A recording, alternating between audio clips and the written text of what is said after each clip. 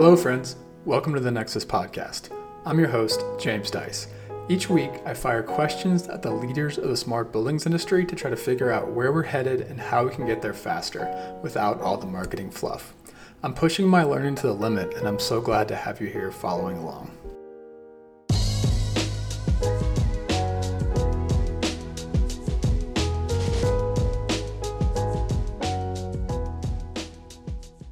This episode is a mashup of all the times I've talked to podcast guests about the Master Systems Integrator role. The concept of the MSI is an ongoing, evolving conversation, and I just wanted to review for myself what I've learned so far so I can figure out what questions to ask next. It's also partly a response to a recent 4-hour session for MSIs at the Realcomm IBCon conference that I just returned from. I felt like a lot of the discussion you're about to hear here was missing from that entire 4-hour session. And a lot of the non-MSI, non-controls contractor folks that needed to be there to hear the message weren't there. In fact, all the real estate CIOs were in a different room in a parallel session from them. So this is my attempt to elevate some of the voices that have told this story the right way in hopes that more people hear this message. Let's start this off by defining the MSI with my friend Mike Brewman, CEO of Vanti out of the UK. So you guys at Vanti are a Master Systems Integrator. I think this is a very perhaps misunderstood term in our marketplace. It's used worldwide. It's used in the US. I want to talk about what is the actual definition of a Master Systems Integrator to you guys? Okay. So a couple of bits on this, and I have sat on stages at things like Integrated Systems Europe and the Smart Building Conference. I think it's really important to get out.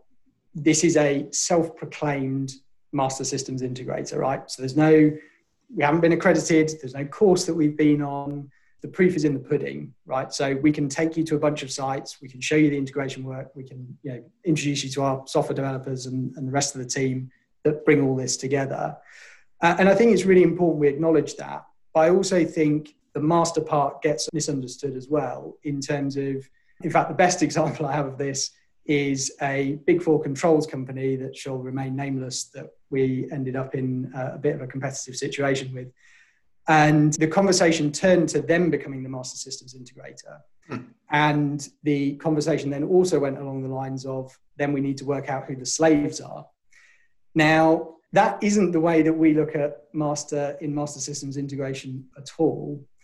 So for us, it is very much around kind of master craftspeople in terms of people who have got really good at their trade and really good at their craft. And actually, it's an acknowledgement that they have a breadth and depth of experience that is applicable to a certain situation. Got it. So it's good to clear up that misconception right away. Well, with the amount we're trying to kind of work out master from things like, code repositories and all that kind of stuff because of all of recent events. Yeah, I think important that we do get away from that as quickly as we possibly can.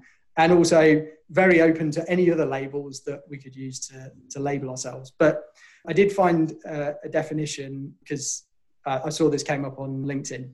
And Navigant put this out 2 years ago. And I think it is still fully applicable. So they define it as a service provider that demonstrates domain experience in IT systems and networking, building automation and controls, application software analytics, and support services. And then they go on to say, an MSI can create and program cross-system integration with complete interoperability. And that is what we do. So we are frequently described in our projects as the glue that binds everything together. The recent large fit out that we did for a client in London, we had some absolutely amazing feedback from them to the extent that they were just like, we don't think we could have done this project without you. You literally went around and worked with every single one of our subcontractors to help them understand what you needed to get from the technology. And then you pulled it out of the bag and made it all work together. And so I think that for me all stands. It makes an awful lot of sense. But I think it's not just the technical element of MSI that's important. It is also the people element. And I think we spend a good amount of our time, certainly early on in projects, really trying to work out where people are at on the technical understanding side of things. and then really supporting them if we need to, in terms of, whether it's getting devices onto the network, helping them understand subnet masks, helping them understand what a router is, understanding why they should change their default passwords, all of those kind of things. And then if they've got all of that stuff in the bag, it's then potentially into, why we need naming schemas within those systems, because actually it allows us to report the data better. And I think a lot of our building user experience work, we also use with other subcontractors to really bring the experience to life. So, sometimes if you're a system provider like access control, you might not be thinking you are this integral part of the overall building experience and what that journey is from sidewalk up to your desk. But actually, you are the first touch point that most people will experience in a commercial building. Right. You have to go through speed lanes yeah, exactly. And if that doesn't work properly, or it's unreliable or whatever, then actually you're almost on a bit of a downer before you've even reached the lift. So I think there's a lot around being really integral with people. There's a lot around difficult conversations, for sure. There's also a huge amount around learning. And I think it's one of the things that we always look for in our hires is anyone who turns up to Vanity and says they've got some kind of home lab, they're basically through the door straight away, because we know that they're playing with technology in their own time, and they do have that kind of learning attitude. We tend to shy away from heavily kind of certified people.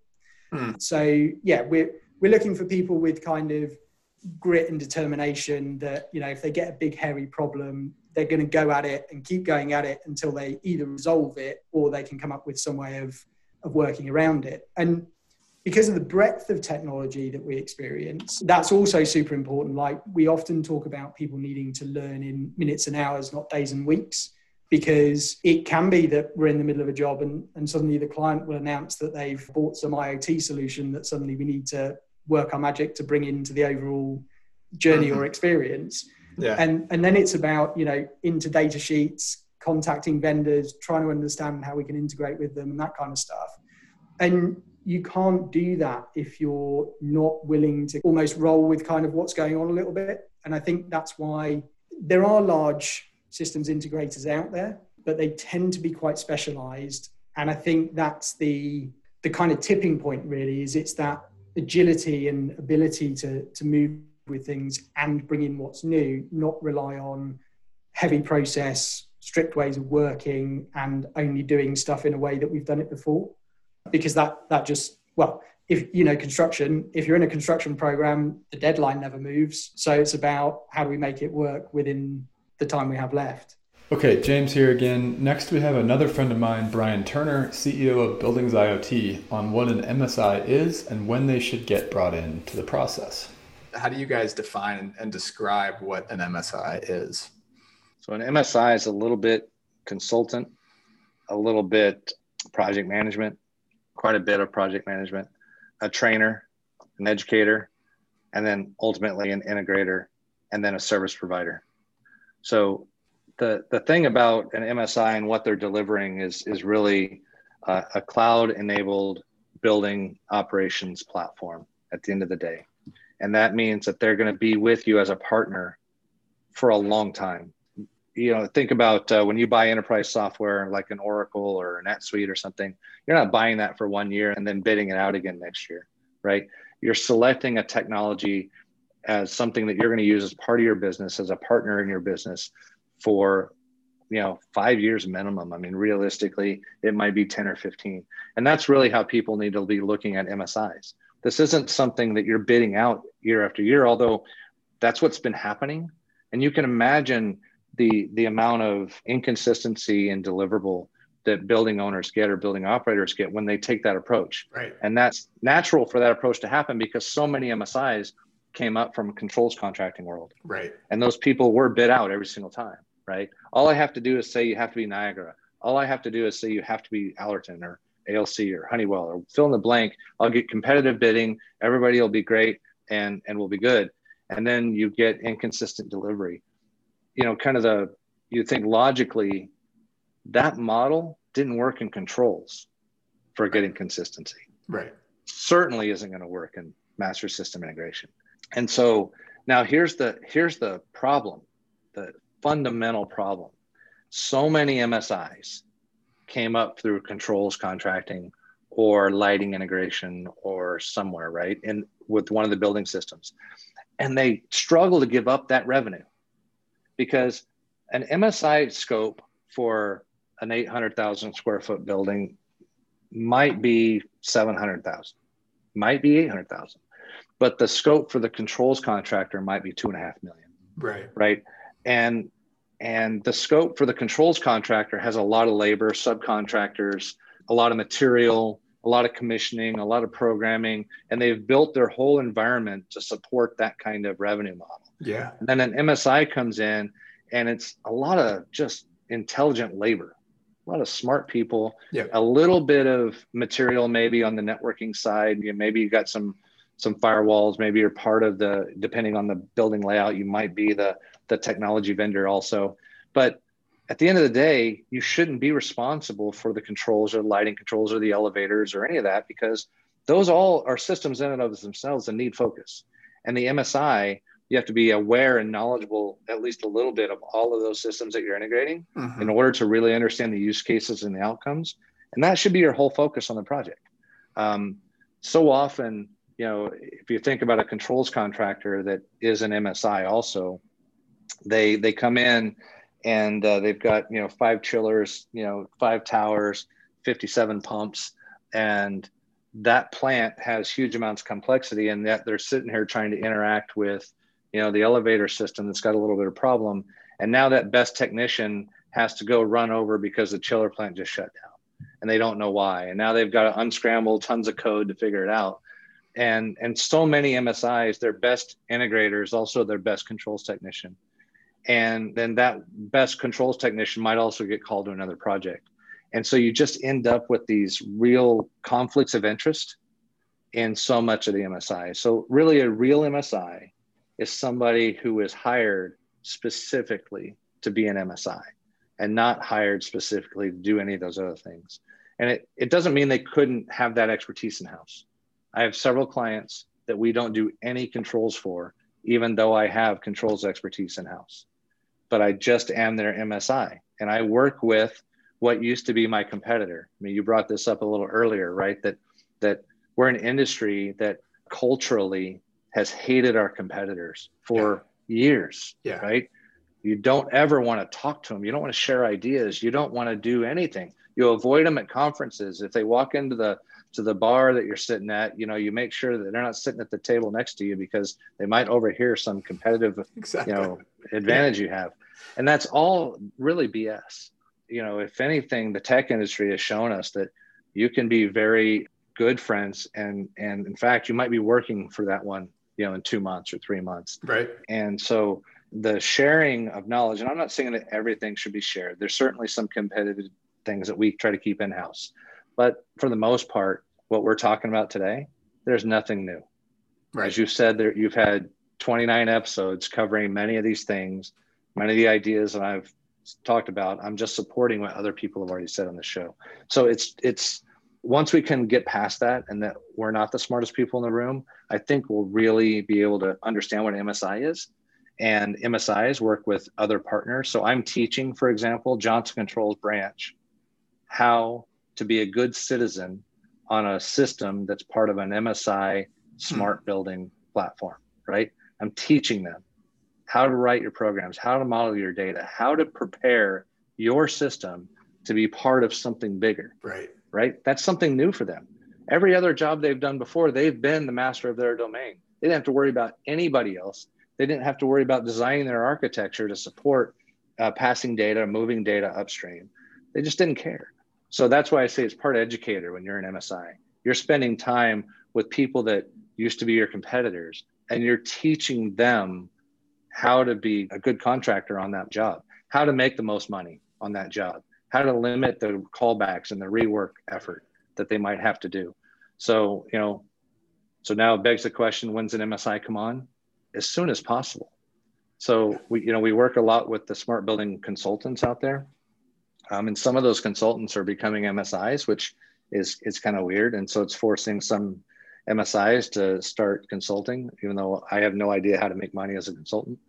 So the thing is, if a consultant works for a year or two with an owner in developing concepts, use cases, et cetera, the MSI needs to be brought in basically on groundbreaking so that they can start putting a reality check to those use cases and technologies and help them understand what they actually need to install in the building to get these outcomes.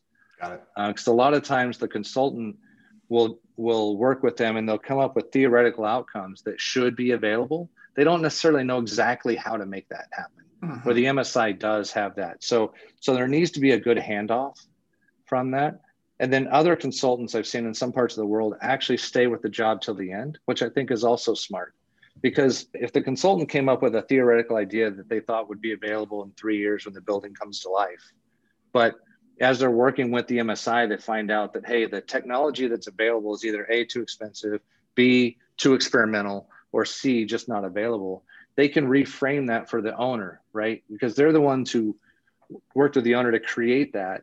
And too often the MSI is left holding the bag. Well, XYZ Consulting said this could be done. And we're going, but it really can't. If you look at the way, what we'd have to do to make that happen is just too expensive and way too expensive to maintain. Okay. Like, why do I want to build Frankenstein? If I wait 2 more years, I can put it in elegantly and add it to your platform versus bolting something in right now that you won't want to support over time. And that ultimately you'll consider a failure. So the consultants and the MSIs have to be hand in hand throughout that process. All right, back to James again. Next, we have Rob Huntington from Down Under, echoing some of those same points on whether the BMS contractors should be transitioning into this new role and when they should get involved in the project. It's the strategy of getting someone that knows about all of the technologies involved way earlier than they're currently getting involved in a lot of projects. And that's been, recently called the role of the MSI, right? The Master Systems Integrator. So before we move on from the doom, the Kodakization or the blockbusterization of the BMS contractor, I think what you're probably not about to say is that the BMS contractor should be playing that role that we're about to talk about. That was a leading question. I should have asked that in a more open-ended way. This is like going to be clickbait. So much controversy in one podcast. Look, they can be. They've got the skill set, right? They previously were the smartest guy in the building, and it's not a big leap for them to just forget the way in which things have been done in the past and adapt. So those that adapt and recognize what's coming will continue to live on, and those who want to keep their Blockbuster stores open with videos on the shelves, they're not going to be here in a few years' time. So they've got the ability to pivot, I guess, and move into this space. And again, the IT is a classic example, like with that digital transformation, everything moving to the cloud. Like, what did IT providers used to do whose businesses were built on putting little data centers in closets, customers' offices and closets? Yeah. So they had to move away from selling hardware and servers to managed services or adapt to the change, basically. So can they be? Yes. Should MSI be part of the BMS specification, let's say, or it be contracted in that way or in that siloed approach? That's the part I don't agree with, I guess. It really has to be an overarching set of principles for the whole project that flow across or join together all the different silos, instead of it being a silo in itself. You see it happen with the BSNs and you see it happen with integration. It sometimes just falls in the bucket of the BMS contractor because that's sort of where it fits best. But I mean, that goes back to this whole challenge of the design of the building still being in silos. So how do you break that cycle and have the Master System Integrator actually across the top influencing everybody, or bringing the silos together instead of creating a new silo? You're just creating another silo basically by contracting the integration on the network as a vertical. Yeah.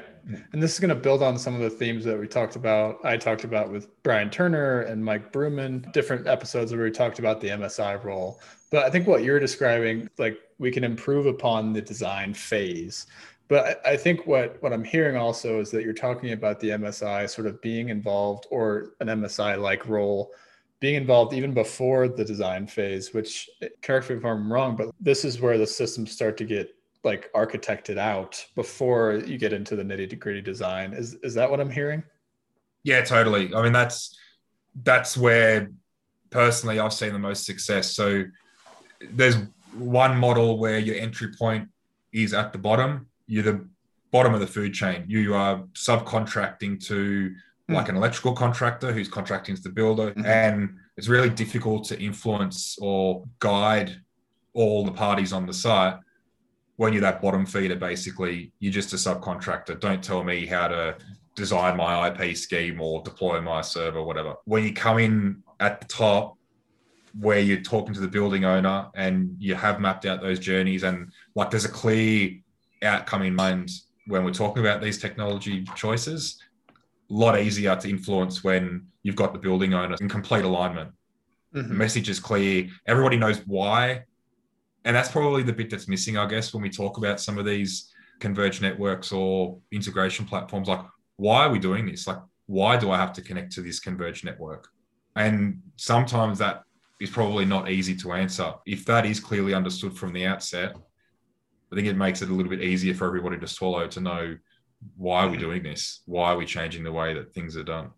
So is this almost like a different role, Master Systems Architect versus Master Systems Integrator? Or is it the same role? I think it's similar. I think it's the timing that's different. The architecture piece would sort of indicate that it happens, like you said, early on in the piece. Yeah. And you are putting together an architecture, I guess, that will flow down into the consultants, down into the trades. Integration, I guess, by name would indicate you're having to pull different things together after the fact. So for me, it's just a matter of timing. The role's similar, but doing it smart from the start, and having a building operating system specified in would almost, you'd think the integration piece isn't actually required. It's already together from the beginning. So You're not having to communicate to different systems, different protocols. They're all natively being able to talk to one another without the need for integration. Okay, James here again. Next, we bring back in Mike and Rob and add in DLR Group's Rory Barnwell on how to sort out the roles between consulting engineer, commissioning agent, other contractors, and MSIs. So the example I always use around this is lighting. Okay, so as an MSI, we are not going to design you amazing looking lighting scenes. We are not going to get into, what color temperatures should go in which spaces and all this kind of thing, because I think we have to acknowledge that whilst it would be wonderful to know everything and be able to do absolutely everything, I think the thing that we acknowledge is kind of what's the boundary. And the boundary for us is around that integration, the data and control. It isn't about replacing the specialism. And that specialism is also critical, right? Because there's access control cards, there's 100 different varieties, and getting the compatibility right and all that kind of stuff. And we can research that, and doing that within a project, like, yeah, sure. But does that make us an access control specialist? Like, absolutely not. Totally. And so I think it's about appreciating, as well as all those different lenses that we talk about kind of on that building, it's also moving to a position of actually collaborating between all of these different people. And I think we're going to see lots more kind of cooperation, if that makes sense. Like, there are some jobs where we may compete against people that actually on another job will be working alongside or delivering something. And I think that's where, again, from a philosophical perspective, we don't believe that one vendor should do it all. And I think we see single vendors try to do absolutely everything and claim they do everything. But also, I think from my own experience, even back in Oracle days, Oracle went on a mad spending spree to buy all these different companies like, PeopleSoft and all that kind of stuff. And it took them years to properly integrate that into the rest of their solution so that it actually became Oracle HR. And I'm still not sure they've even achieved it, to be honest. But I think that's where in buildings, and because of construction and the way that works and the size and scale of things, Yeah, you could get to a stage, and we've talked about it. We've talked about the potential that in years to come, you will get something called like a main technology contractor. And actually, it would be someone going, right, technology, absolute pain, just take the whole lot away from me. But kind of having looked at that, we were then like, well, it's almost like how far down the rabbit hole do you go?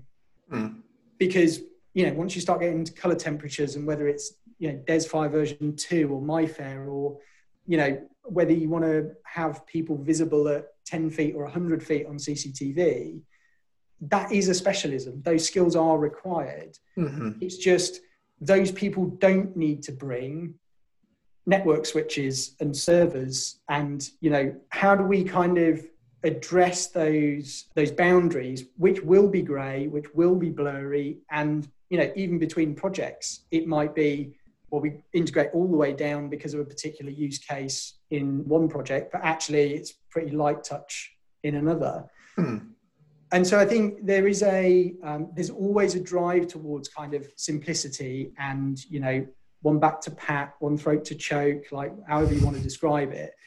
And there is also that kind of real desire within construction that everything is delineated into like these boxed contracts that, you can point at someone and be like, it's their fault. Hey guys, just another quick note from our sponsor, Nexus Labs, and then we'll get back to the show. This episode is brought to you by Nexus Foundations, our introductory course on the smart buildings industry. If you're new to the industry, this course is for you. If you're an industry vet but want to understand how technology is changing things, this course is also for you. The alumni are raving about the content, which they say pulls it all together, and they also loved getting to meet the other students on the weekly Zoom calls and in the private chat room. You can find out more about the course at courses.nexuslabs.online. All right, back to the interview. So I think what I'm hearing is that like the MSI, it's not tell me what to do, tell me what my scope of work is, tell me where to go, what to be. It's more of a leader, like you're pulling people together, pulling people along. It's a leadership role. You're in a consultation, basically. You're a consultant in a way. And so is that how you describe it? It's like a consultancy. Are you a contractor or are you just talk to me about like business models here. Yeah. So people get really upset when we call ourselves consultants, which I think, it's fair. I think the other thing is we've been really open to working with consultants and we do. And in fact, actually, even today, huge global consultancy has approached us for a 1.8 million square foot building that is putting out a Master Systems Integrator spec. And they've approached us because they've gone, actually, we can fulfill all of the project management stuff, all of the really detailed stuff they want doing around BIM, all of the LEED, WELL, and BREEAM certification stuff. We've got specialists on staff to do that. What we don't have is the ability to technically architect it and to do all that system validation and make stuff work together. And that is like the perfect engagement for us because it allows us to bring our technical skill, which is what we're so short of in the industry, but means we're not trying to be, consultants in how buildings go together and all the standards and how they work and everything else. And I mean, we've had some pretty direct exchanges with consultants who have come to us and said, if we ever find out you're doing consultancy, you'll never appear on our tender lists again for being an integrator on our projects. Wow. And, we're also not the people to be sat around writing, some specs that come out are like, reams of paper of just like pages and pages of these are the things that are going to happen. And it's not that we're not interested in that detail. It's important. It's not where we focused our kind of business. So we love performance specifications when they're written as performance specs. I think we genuinely really struggle when we get a very technically detailed spec through because the reaction is to then go, oh, okay, but what about if we did this? And so it can become quite confrontational. Whereas we've always said kind of doing all of the building user experience design, the user story mapping, the user journeys, all that kind of stuff. Like there are digital agencies out there that are infinitely better than us at that. We could work with consultants and help them understand why we take that approach, mostly because it really engages stakeholders, particularly developers, tenants, whoever else. If they can really graphically see what they're going to get at the end, they really engage in it. And they're like, oh, well, could it do this, or could we make this happen? And then, just like you're going through on the course, it's all about building that set of requirements and then fitting the technology to it. Not that we need to start with, pages about it shall be MQTT and it shall be JSON and all this kind of stuff. Because why? If that doesn't fit the use cases, or it doesn't fit how the space is going to be used, why are we being that prescriptive about it? So yeah, we tread really carefully around consultancy. And I think the other thing is we're seeing this kind of emergence of master systems architect and master systems designer. In my opinion, they're just terms that aren't required. Consultants need to skill up on this stuff, and then they just need to keep doing what they're great at. I think there are some more tools they can put in their toolkit. I think we're open to helping people do that, because as far as we're concerned, the more people that can develop experiences and describe them to clients, well, actually they'll engage in them. And we've been on projects where you turn around to the client, you're like, so have you read the specification? And they're like, no. Why would I read a 200-page technical document? And then you're like, well, so do you know what you're getting? And they were like, oh, no, but, we just trust the consultants are going to give us what we need. And then you can get to the end of some projects and clients will stand there and be like, what on earth is this? This isn't what we talked about or what we asked for.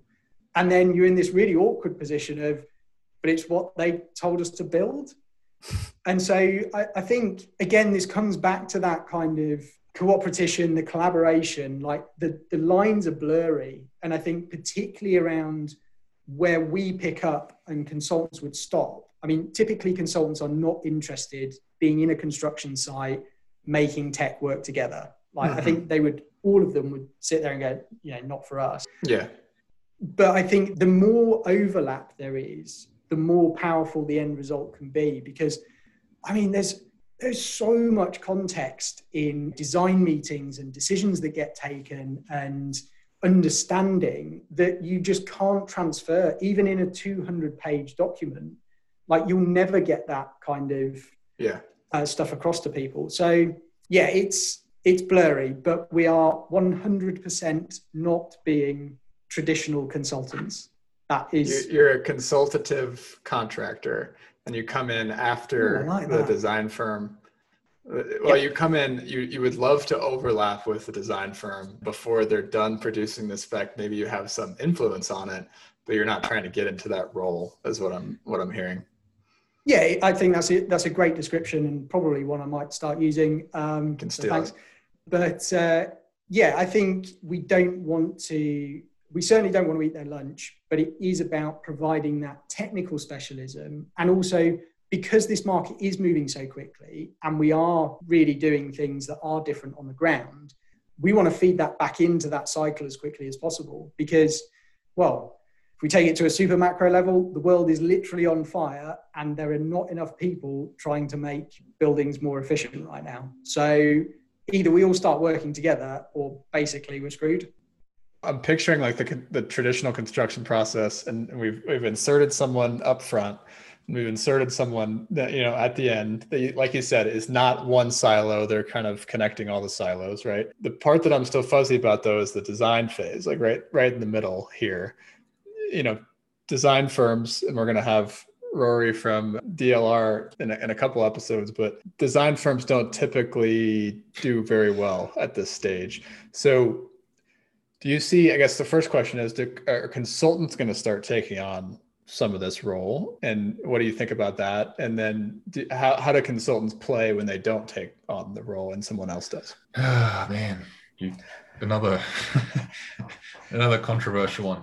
I'm mindful of not pointing the finger at too many people, but you're right. They design in silos. So the classic example for me is hotel rooms. So you can have one consulting firm doing the design for all the services, and you have their electrical consultant or engineer. He designs this control solution for the lighting in the room. It's going to do all these funky things with seams, and you walk in and lights come on. This sort of happens. Yes.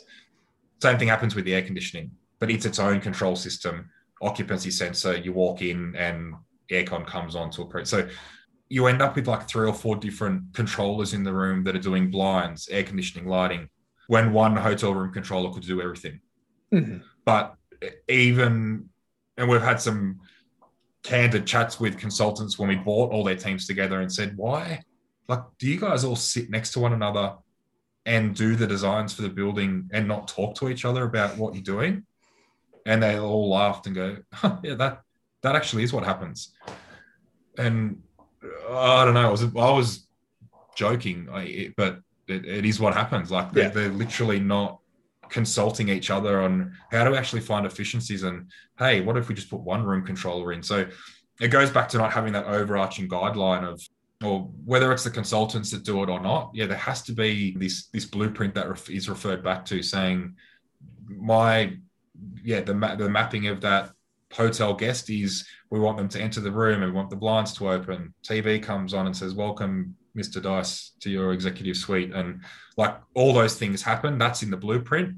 So then how do the consultants make that happen? So how do we get, so it's someone, I don't really care who it is, but there has to be that overarching guideline that everybody else, if we're going to continue to design these buildings in silos like we do, there has to be this blueprint or guideline in place people can refer back to make sure we can achieve outcomes. What are the challenges in the traditional design process, and how can we kind of overcome those with how technology is changing today? I mean, that's probably most of the issues that we have today in that side of the industry is we just copy and paste the last points list and sequence and boilerplates back into the next one. You know, as an industry collectively, that's been a criticism for the last couple of years. I would say there definitely are firms who, you know, all the ones I mentioned earlier and many more who get it and are kind of evolving more into that kind of smart building consulting role. And when I say smart building consulting, that's maybe to differentiate between, because I feel like Brian Turner did a nice job differentiating between that smart building consultant and what an MSI does, because at the end of the day, you could kind of see both roles fairly similarly. But again, like I said earlier, I see the smart building consultant role kind of growing out of the commissioning practice and being that kind of owner's advocate and getting those outcomes embedded into the process early on, and less focused on that prescriptive design path, more focused on the outcome and what's the agile way we're going to get there. You know, it's interesting. But yeah, maybe, I mean, I think honestly, from a design firm's perspective, I think just doing the simple things right and getting the controls installed per how they're supposed to be.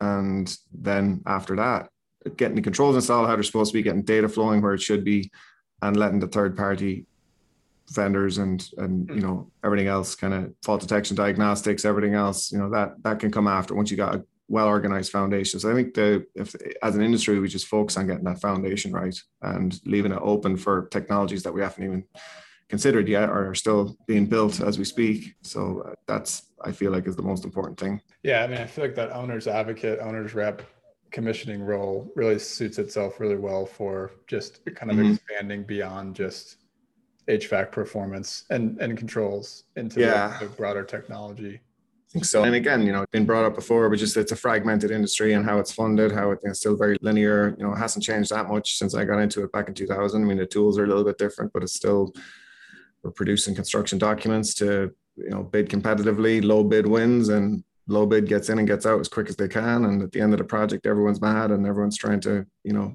that's just across the board. That part hasn't changed too much. You know, clearly there's lots of exceptions to that. That's a generalization, but in general, the margins are pretty tight. So you don't have a whole lot of time at the end of the project, which is the most important part. To, you know, that bridging that gap between construction and operations is still open. And we'll see, you know, now there's lots of conversations, again, throwing in the digital twin into that, which I feel like is different again. But, and I personally feel that the success for the whole digital twin concept moving forward will be doing those simple things right. You know, what it really is, a digital twin at the end of the day. It's the dream that we were sold 15 years ago by Revit when we were transitioning. I'm old enough where we transitioned from 2D CAD to Revit. And that was a much bigger transition because back then we had to put in new server racks and upsize the pipe to, to literally increase the bandwidth to deal with this new software.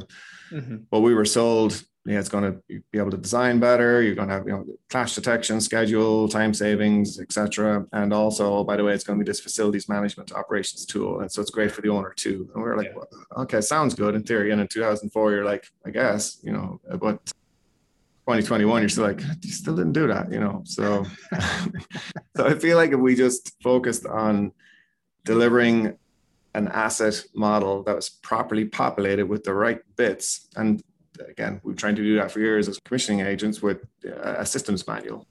So that just needs to be standardized. The deliverable of a spatially accurate, proper asset registry into a model. And I feel like that, hopefully, going back to the cart and stick, that's probably a stick that's needed. And then the cart can be the live data and the analytics and everything else to build on top of that foundation. Totally.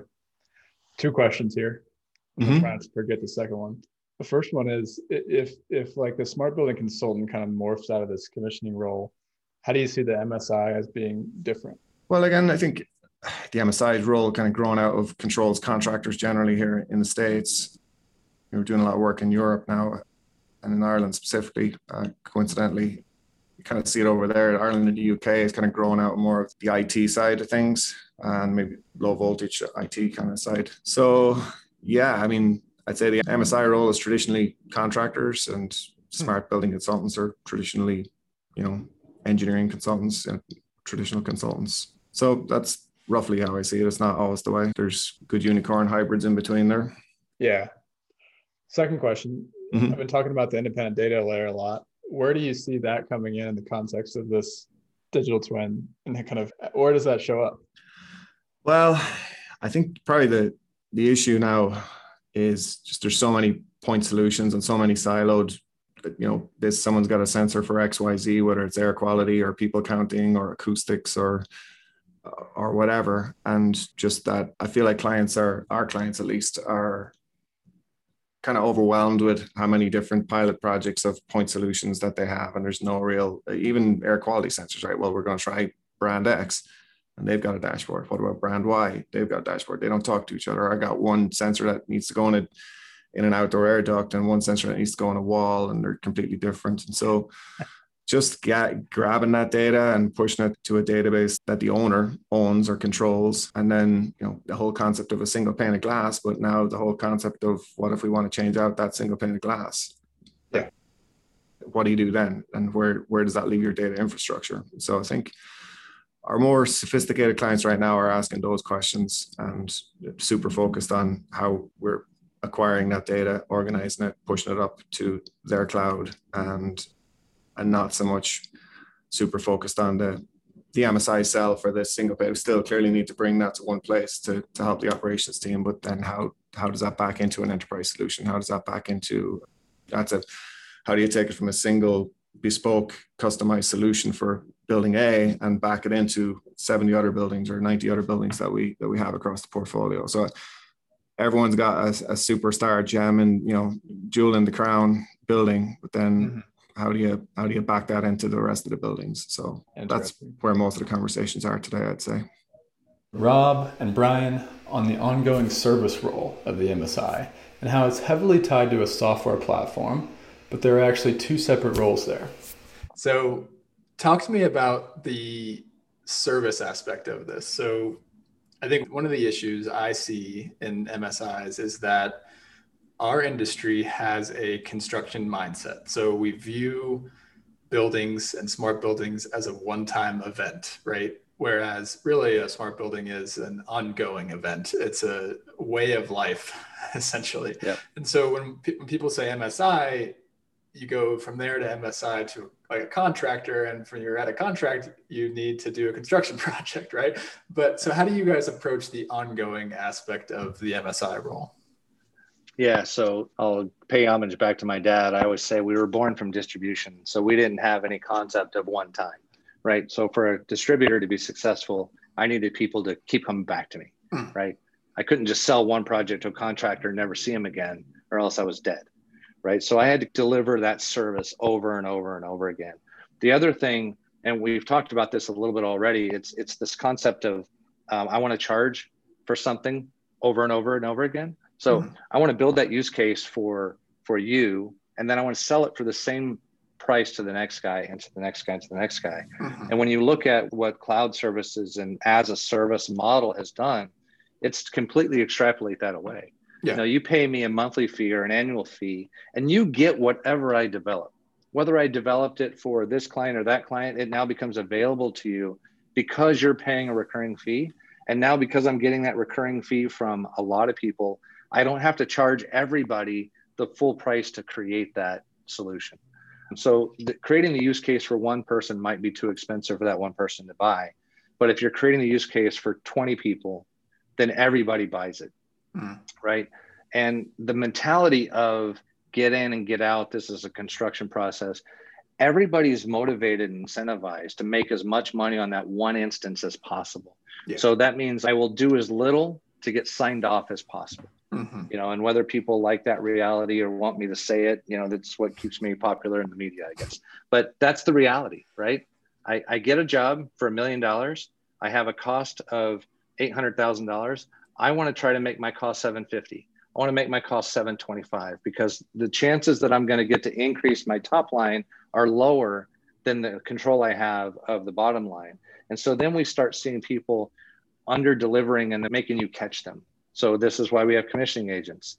So I don't want to deliver everything, make your commissioning agent catch me. And then because of the nature of construction, especially in the controls industry, controls typically isn't done till after the occupancy anyway. And so everybody's under the gun to just get done. And rarely do we have 100% project. And then they get into service. And if you're a big organization that has a service contract, you love it, turn it over to service and spend the next 5 years, hopefully, maybe bringing that building to 100%. But the industry is broken. It's been broken in that way for a long, long time. And data is going to fix it because data doesn't lie.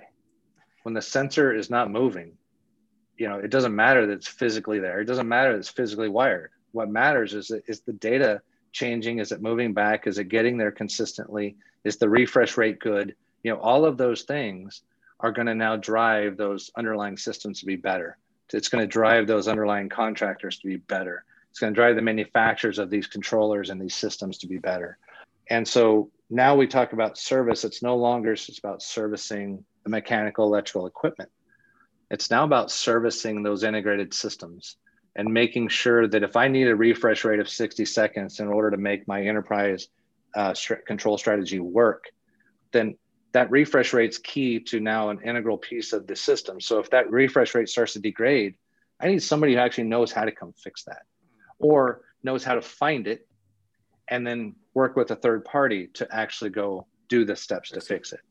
Because the other thing is an MSI is not all things, right? That this is one mistake I think a lot of owners make is the MSI is like the all-knowing everything. That's not the case. A good MSI is really good at that domain of data, really good at the domain of integration, really good at the modeling, really good at presenting and platform and understanding the security model and how to secure all of that aspect.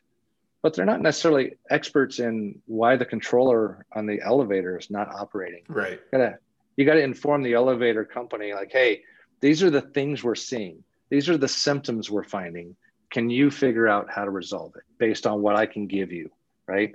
Now, the longer I interact with elevators, the more intelligent information I'll be able to give the elevator company to be more proactive or precise with their troubleshooting.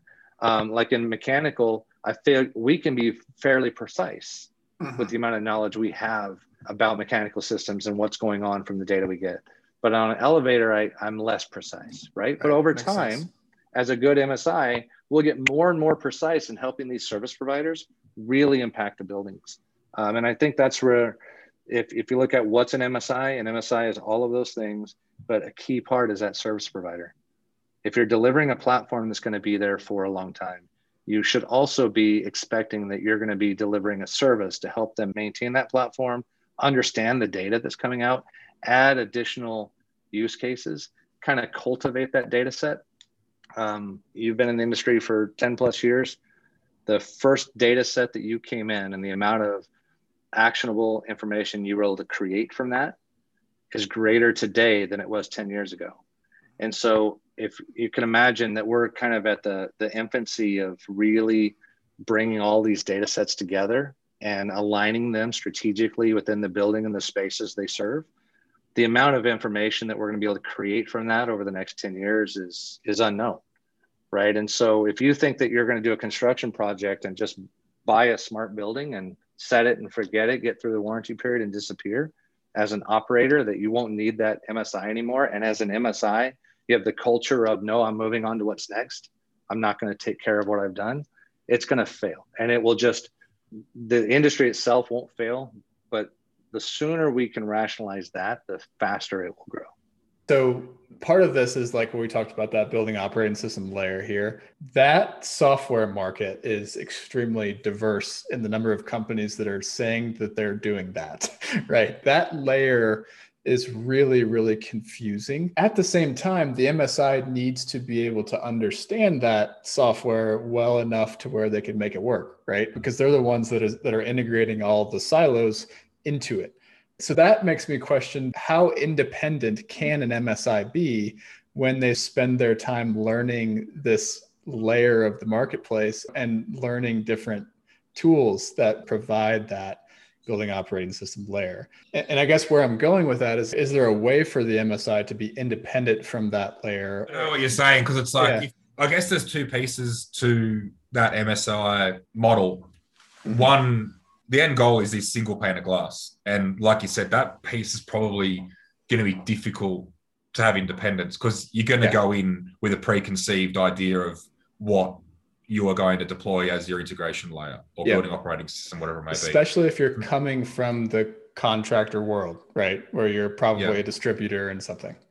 Oh, totally. And like you see it already, like you've got, like even just this week, I've seen Carrier Abound, like they've got this new cloud-based platform that they've announced. So everybody is going to have their version of a cloud-based integration platform, and they're probably going to go in, like that's essentially what they're trying to sell. But for me, it's all of the other work, like that consulting work that you have to do to make sure everybody that sits underneath that platform can seamlessly integrate and communicate with the platform. So that knowledge and expertise is, I believe, more important than the platform itself. But again, it's having independence as far as what that platform is, what product or software it is. That's probably you're right. It's, I guess if I were to, like, we have a lot of building owners that listen to this, like you can have a selection process for your software layer that's independent of the MSI's role, in my opinion. The MSI can help educate you on that,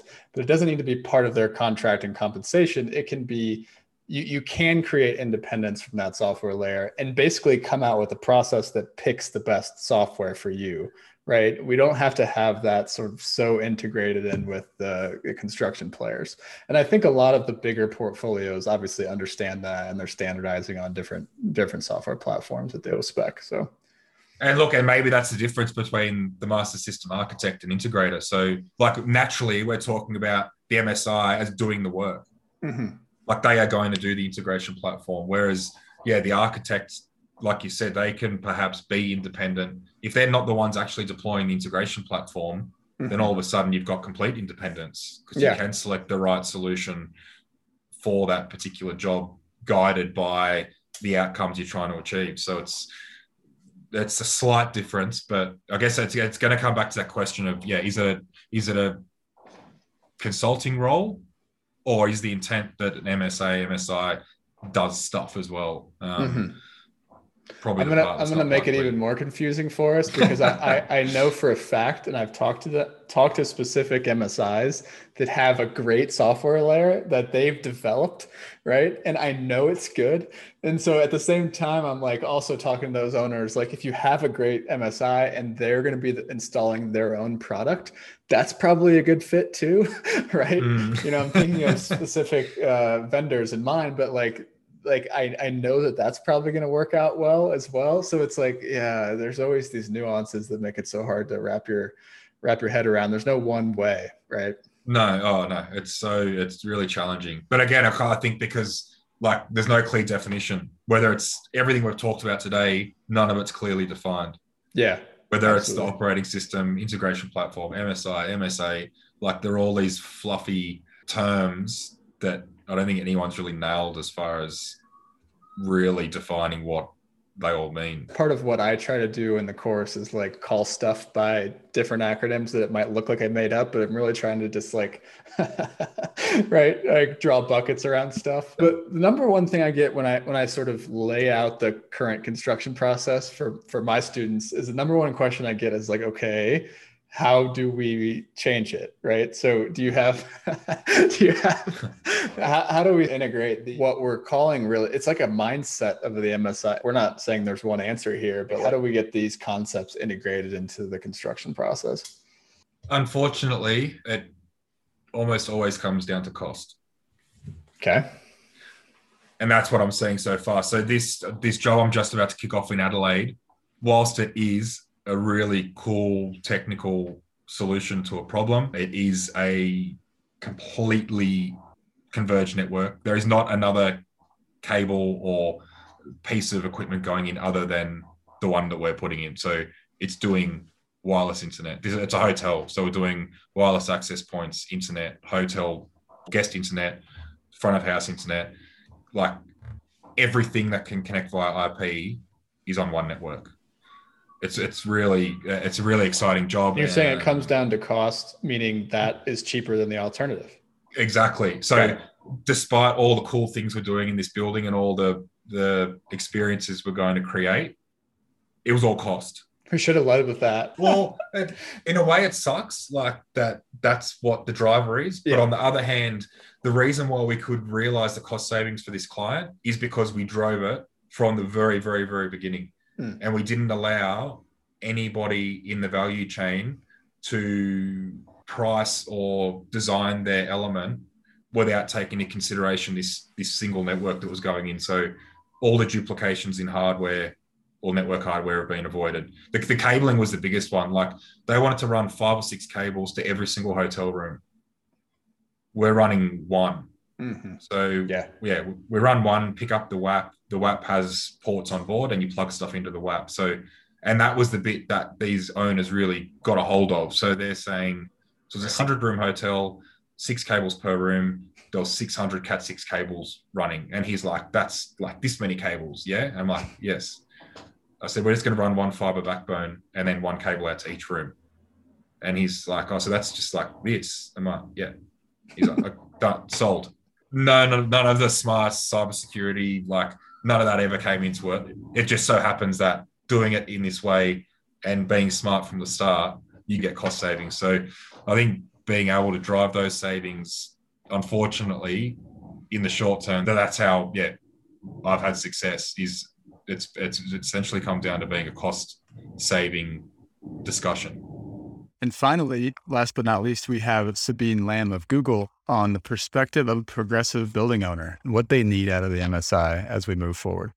So given the context of what you guys need in your building, what are you asking of service providers and contractors to help you get there? Right. So, the MSI, and again, I won't pretend to know what MSI have been doing. I will just tell you what we want them to do. And so, I use the word evolving, but it is kind of definitely focused on the security and data-driven focus, where we're trying to move away from OT protocols and replace it all with, communicating with MQTT, UDMI. And so forget BACnet SE. We need the MSIs to understand MQTT. We need them to understand how to register devices in cloud, how to verify that the data is communicating into cloud and, that the data is available on the cloud. And so I kind of break it into 3 categories. There's the security aspect of it. In our world, they are responsible for reviewing the drawings and ensuring that the technology selected is qualified or at least qualifiable, and potentially even they are the one qualifying those devices. And so they work very closely with our digital building consultant. The digital building consultant understand what we're trying to accomplish with this building and the use cases, and they kind of propose some solution. The MSI is the one who understand our standards really well and ensure that the solution that has been selected can at least be qualified or they can qualify it, or we send it to a lab and we qualify it ourselves. But the result has to be that the solution is qualified. And then that solution is capable of sending data to cloud. On the data modeling side of it, they are the one that are creating our building model config file. And so they are the one that take the information from either the BMS or others and creating a building config file. It happens to be in a YAML format in our world. So how you map this information to our digital building ontology, put it in the proper format so we can ingest it into our data lake. And that's a role that is 100% MSI role, very, very manual today, and that has to change. Like, this is not possible. You know, it's a one-time, potentially works, very error prone. And so I think that's the biggest gap. And I think the industry realized that this data mapping and modeling is the biggest gap and the hardest thing to maintain during the whole life cycle of the building. Right now, we're throwing MSIs at it. And then I realized they have to stay once the building opens. The MSI almost needs to stay around, right, to update the information as we go. So, you know, model the building, validate the information is valid and match the as is, right? So the functional description is just aligned with the as built and try to come up with methodology to ensure the quality of the solution and lasting set of information is accurate. And then the onboarding, that's the concept of this. So yeah, security, data modeling, and then onboarding is kind of registering the device to cloud. So being familiar with cloud, understanding how do you provision those systems on our network, how you onboard those devices onto the cloud platform, things like that is also kind of their role. And so you didn't hear me talk about the application itself. It's all about provide the data in a format that I can do something cool with it. But don't worry about the cool part. Just do the first part, which is around. Got it. You mentioned all the labor that goes into mapping points. So is that something that you guys are able to drive with these sort of manufacturer standards where we can start to have self-identifying, self-modeling type sort of interoperability, sort of machine to machine interoperability? Is that kind of where you're headed as far as forcing standards? So the modeling itself, we're not discussing modeling with a manufacturer themselves. It's more once the device is in place. It's like a pet peeve of mine, the industry. I feel like it's something when we talk about interoperability, we're not putting enough onus on the manufacturers themselves to basically say, you guys need to adopt the modeling standards and then basically self-describe your stuff, right? Right. So we're doing it in a way where we say, if your device is what we call smart ready, you take the data and you send it to us in this UDMI format, Universal Device Management Interface, right? Which is not BACnet, but there's very few company or devices that are capable of doing that. Right. And so the onus right now is definitely on MSI to do a lot of the work and manual work of data mapping. Yep. Here's what you get, and here's how we want to call it, and how we want to describe the type of device and that function of the device and how it's connected and what data points are for it. It's not the manufacturer doing that for us. Yeah. And I think a lot of my frustration, it's like industry level, obviously, but I've also done a lot of that mapping myself. And so the frustration is like, I just don't want anyone else to do it anymore. Seriously. Like we shouldn't have to do this. And that's what I was telling you, I think my background in digital signal processing, do you think when you have millions of transistors, do you think people manually do things? Like, no, you have an abstract level. Things are automated. You don't have people typing hundreds of lines of codes, right? You just have a library. It fits in. It knows what it needs to do, and it's fully automated. And so I'm appalled when I see what's going on. Like, what? And is that acceptable? This is not acceptable. And very quickly, it's just not scalable for Google. So it's not possible. Not only it's not acceptable, on top of that, I can't use it because our portfolio is global and it's 700 building, and absolutely I cannot put enough people, there's not enough people in the world to do it. Yeah. Maybe not, but I don't think everybody in the world wants to focus on manually creating this config file. Yeah. I get emails daily about people hiring integration engineers. I love the emails because I love to see that the companies in my, the Nexus network are growing, and that's amazing. It's just like, it's tough to know that that's the work that we're hiring for. And I know there are very few people out there that are looking for a job and able to do that work. as well. Yeah. So it's just such a huge bottleneck. And I think they're doing that because they're solving for one problem for one building, and it's not reproducible, right? All right, James here again. That's a great spot to close things out. I'd love to hear from you now. Where should we take this MSI conversation next? What questions do you still have about this ongoing conversation? All right, friends, thanks for listening to this episode of the Nexus Podcast. For more episodes like this and to get the weekly Nexus newsletter, which, by the way, readers have said is the best way to stay up to date on the future of the smart buildings industry, please subscribe at nexuslabs.online. You can find the show notes for this conversation there as well. Have a great day.